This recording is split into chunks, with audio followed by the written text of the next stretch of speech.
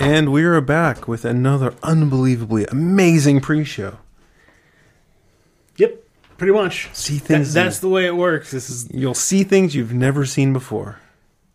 That's right. Hook the radio up to your eye sockets.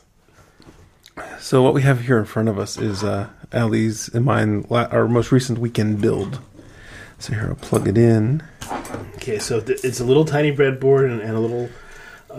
that's the not a makey, but this is the microbit. Microbit. And this is our dev kit for it. It's hooked onto a little 3D printed thing, which has a stand and then a motor, and on that is like a little divoting thing, which has a little, looks like a laser pointer on top of it, like a laser diode that is like looking around. It looks like the device is like scanning the room and shining a laser pointer at what it's quote-unquote looking at. Yes. Described it well. 2 servos, laser pointer, programming the microbit. It's a cat toy. Ah! Have the cat chase... Cat watched it for like half an hour yesterday, just watching it randomly walk around the room, like point the laser around the room. And it's just a couple random decision trees. You know, it's going to say randomly choose to move either X or Y. It's going to randomly choose to either increment or decrement, whichever one it chose previously. And then if it hits the edge of its allowed boundaries, then it goes back to center. So when it moves fast, that's when it's recentering itself. Now, it's moving around a lot on, like... The motor is so powerful that it's not very heavy. The stand's not heavy enough, yeah. And the wires. I think the wires are giving it some... resistance. Cat likes it. I bet that's cool. Yeah, we just wanted to make the... it was a really quick build, right? The designs for the 3D printed stuff, we modified this one. This one was made to hold an ultrasonic rangefinder, and I just kind of put a little shelf on it to hold the laser. The tape is because the laser was coming out the back, and... like after a little bit of while, my eyes were feeling a little bit wonky, so I put some tape on to diffuse this stuff that was shining out the back here. Yeah, it's a pretty bright laser pointer. Cool. Was it a class 3? I got 5 of those for $1. It's really bright. The batteries are probably getting on the low side, but it seems to dim. But yeah, so this is we'll make a quick kind of recap video for this. She didn't want to do an excruciating detail type video, so we'll do a recap on this one, and we'll probably talk about how the microbit and the coding for this is like Scratch again. It's block based, so it's really great for beginners and stuff like that. So I kind of gave her broke the problem into smaller pieces. We kind of figured it out together, and now we have a robot laser pointer that drives the cat crazy. It's cool. Cats love to hunt. Mm-hmm. So yeah, especially an indoor cat. And this is like our 3rd attempt at the algorithm, and it's a pretty enticing movement that it's doing. We didn't want it to be too, because like a cat gets bored with repetitive motions, but this is using random functions, and you don't know where it's going to go next. And it also, moves at the right speed that you get that continuity of motion type thing from the laser pointer. And it'll backtrack on itself a little bit. It works pretty good. So that's our newest Ali Makes. I like it. I really liked your last video. You took a lot of my suggestions to heart. And it made for a entertaining and fun video. That it was not at any point saying this is overly long. Yeah. So it was. We can talk about this a little bit, right? The only other video before that one we did, which was more of a recap video, whereas we're not actually recording all the making footage, we're just kind of recapping what we did, was the Flower Power one, which you gave some pretty bad reviews for, right? I guess she wasn't really into it. It wasn't her best video by far. So that kind of scared me away from the recap format, because it just seemed like the recap format, she's not able to convey that she understands the content and stuff like that. The problem with the Flower Power one was it was 12 minutes long, and I think could be, yeah. This one, what was it? Was a pretty quick 5 minutes, and first of all, you did the number one thing, which was the thing that bugged me, I know Allie doesn't like it, but that intro was like 25, 30 seconds. It felt like that. And it was just like, you see Allie makes, and then he goes, you see Allie makes the screen, and he goes, zzz, and it lights up, and then it goes on for like another 15 seconds of that. And I was like, we get it. I didn't think it lit up for that long, but it could have. I don't. No, I'm probably exaggerating a bit, but it feels the long pieces popping into place took longer, but when I was doing that animation, if I made it faster, then the sound got all messed up. Like the clicks were coming too quick for the sound, so you lost an aesthetic on the sound. But I understand the animation was too long for every time YouTube intro, so. But the reason it was at the length it was because it was more aesthetically pleasing for the first time. Sure. At that length, so it's almost like so like the it's a horrible show, right? But it's a popular show. But The Big Bang Theory, right? Their initial theme song, the Bare Naked Ladies singing a whole bunch of science lyric, and the original like first season theme song was, it went the whole way through from the Big Bang and it covered a bunch of nerdy topics in the theory and whatnot.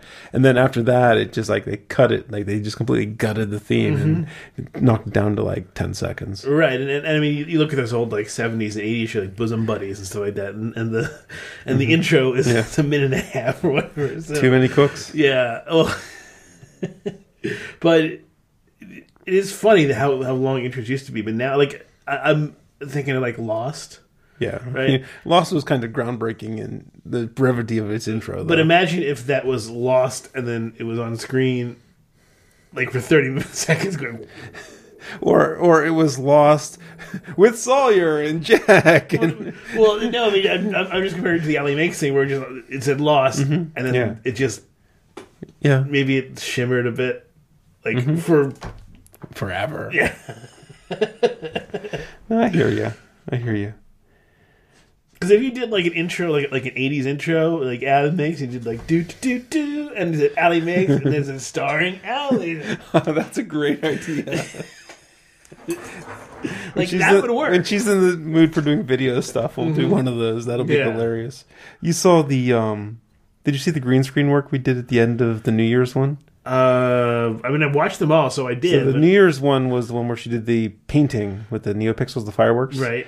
But at the very end, like after the credits there, it was a green screen. Did you? Where she was like counting down New Year's? I don't remember. Okay. Sorry. She, did you see the after the credits for the Valentine's box? Yes. Yeah, that was all her idea. She came up with that one all by herself. Yeah, that's cool. I was like, that's awesome. Yeah, I like that. She's expressing herself in that way, and trying to get a little in a nerdy, self-deprecating way. Some of her jokes that she tries to put off in the show, like they don't land, but she loves them so much. Like, how do you tell her to take? You explain to her that you got to kill your darlings. I mean, that's I will. When it's too soon. When she gets a little more, but yeah, like she'll throw a joke out there and she thinks it's the best joke, and I'm just like, that didn't land at all. It's okay to have a bad joke land as long as you highlight the fact that you understand it's a bad joke, right? But who knows? Maybe the 10-year-olds are rolling on the ground laughing at these jokes. It's definitely possible. What 10-year-olds find funny is different than what we find funny. It's already done as far as I can do it without looking at it. So. Yeah, that's pretty much it. I can do the first 2 rows, and if actually I'm out of practice. If I get lucky and the top pattern is one of the more common ones, I could get it, but actually I'm completely out of practice now. Rubik's Cube. A Rubik's Cube, or a speed Rubik's Cube. So I took this one apart and cleaned it. It's a lot better than it was when you gave it to me. Oh. So at some point I'll remember. I'll double down and relearn how to do the top layer. It's just remembering an algorithm, really. Yep. So I printed you some bacteriophages. I know, they're awesome. They're really cool.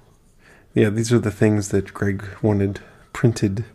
He'll see things and he'll like, hey, print this for me, and I'll put it in the queue depending on what filaments loaded in the printer and stuff like that. And then I thought, this in particular would look pretty cool glow in the dark.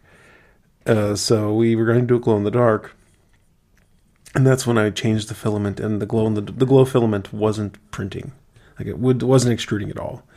So I took the hot end apart, like kind of made sure everything was put together right, put it back in, and I broke the heater cartridge on it, the lead off the heater cartridge. So I had to order a new heater cartridge.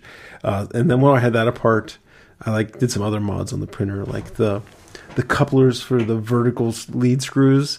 I put in flexible couplers there. And actually, call me crazy, but I think the prints look a little bit better. Like the vertical lines and stuff look a little bit smoother on this than it did before. But maybe that's just me. It could be me just wanting my work to be worthwhile. Sure. But because that turned out to be a real pain replacing those couplers. But you did say the heating element you got now is a lot better, right? That seems to be better too. So like the heating element that comes in there is like a cheap $1 Chinese heating element, and it is a 6 millimeter in diameter heating element. The heater block. The hole in the heater block is a 1/4 inch. I think it's 1/4 inch, maybe 3/8, whatever is slightly bigger than 6 millimeters. So it doesn't have a really good contact. One of the upgrades, one of like the premium upgrades for this printer is getting a 1/4 inch heating element that's not. Also, the generic one is too long. It sticks out probably 3 millimeters or 4 millimeters. The one I got is the exact size of the bore, the exact length of the heater block, but it was a $15 heating element, so it cost 15 times as much as the generic ones. If he was buying it alone, though, yeah, just $15. Yeah, it was shipped from Cleveland, so the company that arranges to have these made is based out of Cleveland, and it seems like it's really good at getting things up to temperature and holding temperature. I think a lot more heat is making it into the hot end a lot more efficiently, is what it seems. Cool.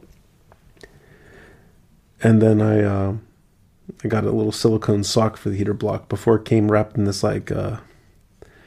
cotton ceramic kind of gold, like almost like the stuff they put on the Apollo lander, right? Like that heating. I mean, I'm sure this isn't gold, but it's yellow colored. But it's like it's high temperature fabric, like fibers, some kind of fiber thing that you can wrap around it to keep the heat in. And I just saw on AliExpress when I was binge shopping, like what's the next cool cheap thing, and there was like a 30-cent silicone sock for the heater block. I'm like, I'm gonna get that, right? So because it's molded just to fit around it, and this kind of looks like the lunar lander in a way. Yeah. Lunar lander has like a spider look to it. It only has 4 arms, of course. This has 6 little doodads, proteins at the end. But the lunar lander is an interesting piece of design because it's they had to make something as light as possible in order to be able to use the Saturn V once to get everything up there.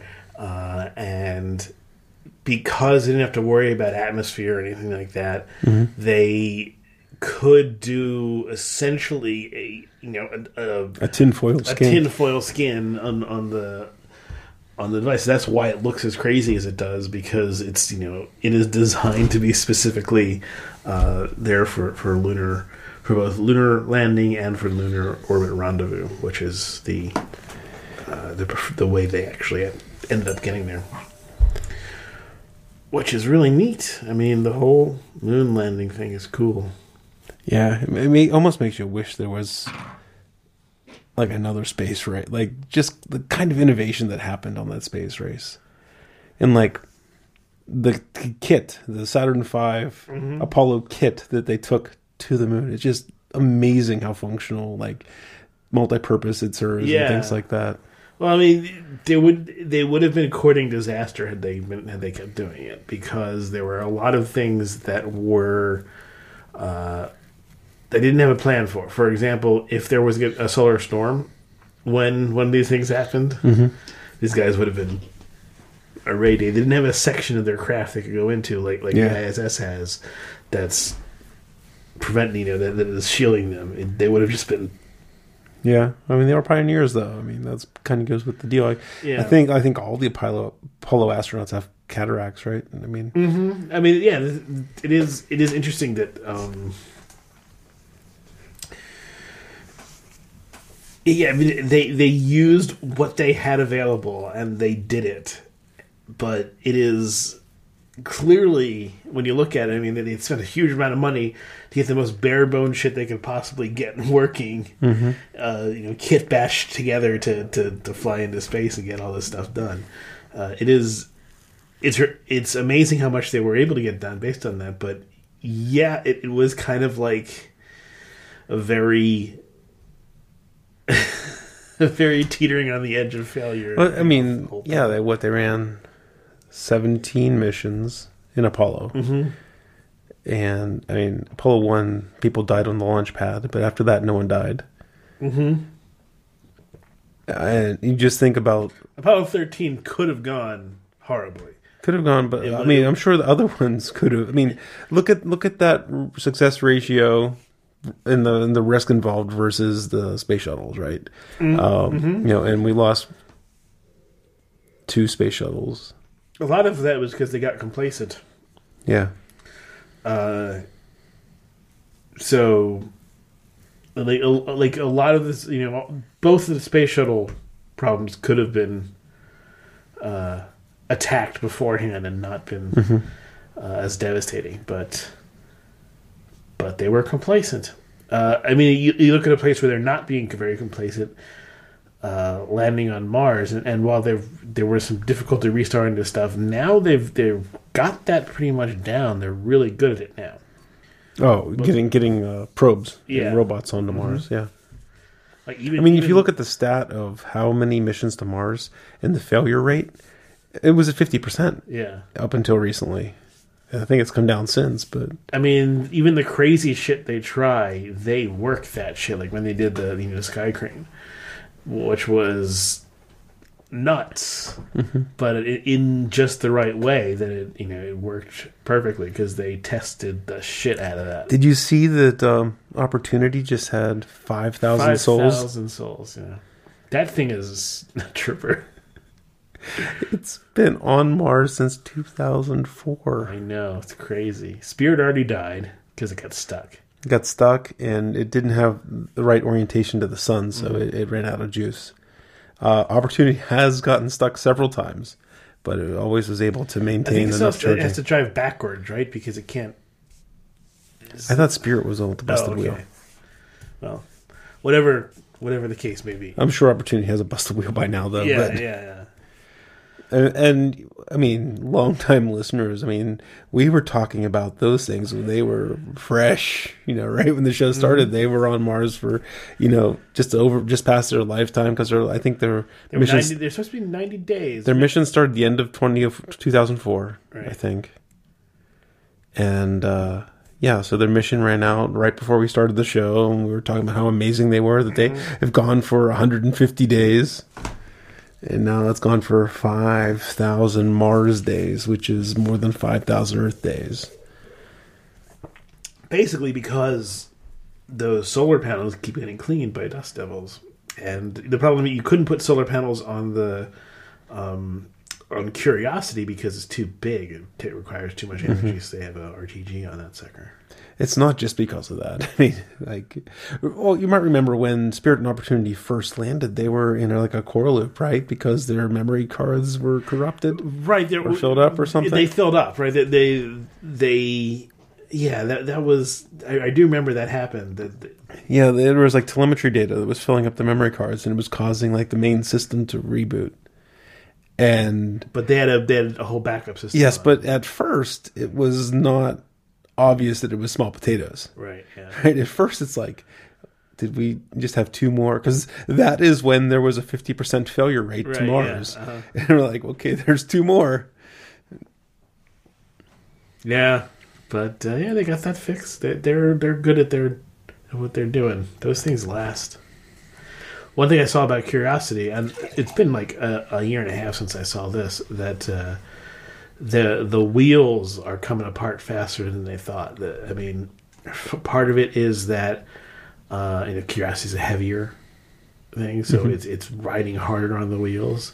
But the conditions where they are really just tearing those wheels to pieces, and so they've been very careful about driving in the soft spots and not going over rocks and stuff like that as much as possible. Okay, I didn't hear about that at all. Yeah, those things are deteriorating quickly. I still have a problem. Like whenever I hear Curiosity, I have a hard time like associating that with the probe that like was originally Mars Science Lab, right? Right, yeah. And so like, for some reason, and I'm not saying my name is better or anything. I like Spirit, I like Opportunity as names. For some reason, Curiosity always like I forget. And like that probe with the RTG and all that's MSL. That's Mars Science Lab. It hasn't been tweeting a lot. I stopped following all their anthropomorphic Twitter things 10 years ago. I still follow the Voyager 2 one, or maybe it's Voyager 1, who tweets about Voyager 2, but talks about their light minutes from Earth. Because that's just cool. Like, like seeing how many light minutes from Earth it is. There are two NASA ones that I know tweet a lot that I follow. One is... I can just go through my timeline and I'll find the tweets from it.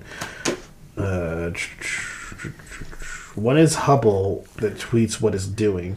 Space Telescope Live says, I'm looking at blah for Dr. Blah. Okay. And the other is... There's another one. Where are you? You'll show up. Because it usually does once every like 6 or so hours. Come on. Don't make a liar out of me. It's silent today. Space Telescope Live again.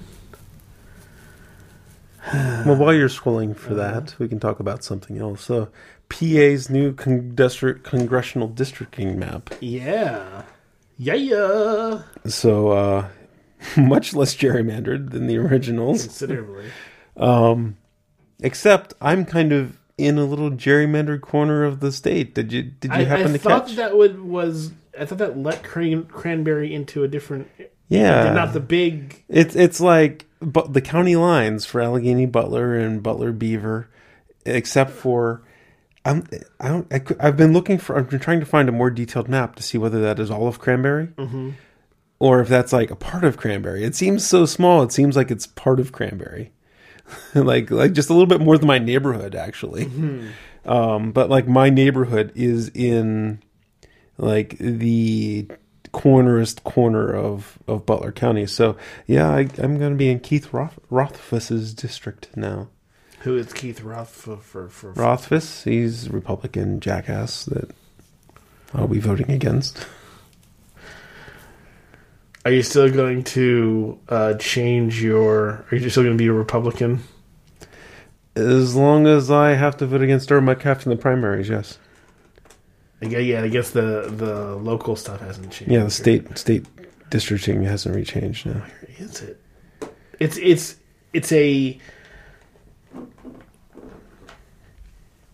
It's an Earth observation Okay. satellite, and so you get pictures usually when it's working.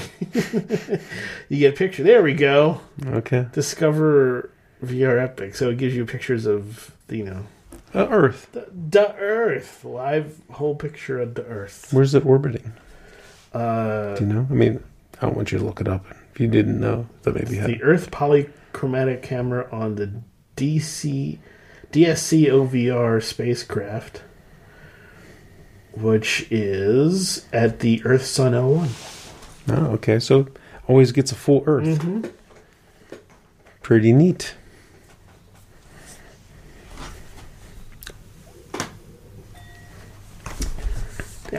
Yeah. Shall I move on to the show? Yeah, we can. I just back to that district map though. It just seemed interesting how Cranberry got cut out. I mean, there's reasons why they do that for like population stuff. Well, I mean, people who live in Cranberry often work towards the city, right? They're very different from the rest of Butler County, which is much more rural. So it seems to make sense if it was all of Cranberry. And it may be all of Cranberry. I can't find a map that has like streets on it. Like that are, I saw that Mars is not in. Mars is in a different one. Yeah. So it's like it seems it's a statewide map, right? So everything's really small. It seems like it's not all of Cranberry to me, but it could be. But it's not like the last one where it was snaking through different. Yeah. But no, I think it makes sense if you are living in Cranberry and you're akin to Pittsburgh, or at least the northern suburbs of Pittsburgh, that you fall into this district. It makes sense. It's still not perfect, right? Because the people outside of Cranberry, people who live in Jackson Township, just north of us, they still are in a district that covers Erie, Pennsylvania, over 2 hours away. So, which is the district I'm in now, right? My state rep is Mike Kelly, or my congressional rep is Mike Kelly. He covers this huge northern area, huge red area. It's, he's jackass. Well, he owns a bunch of car dealerships too. So the worst.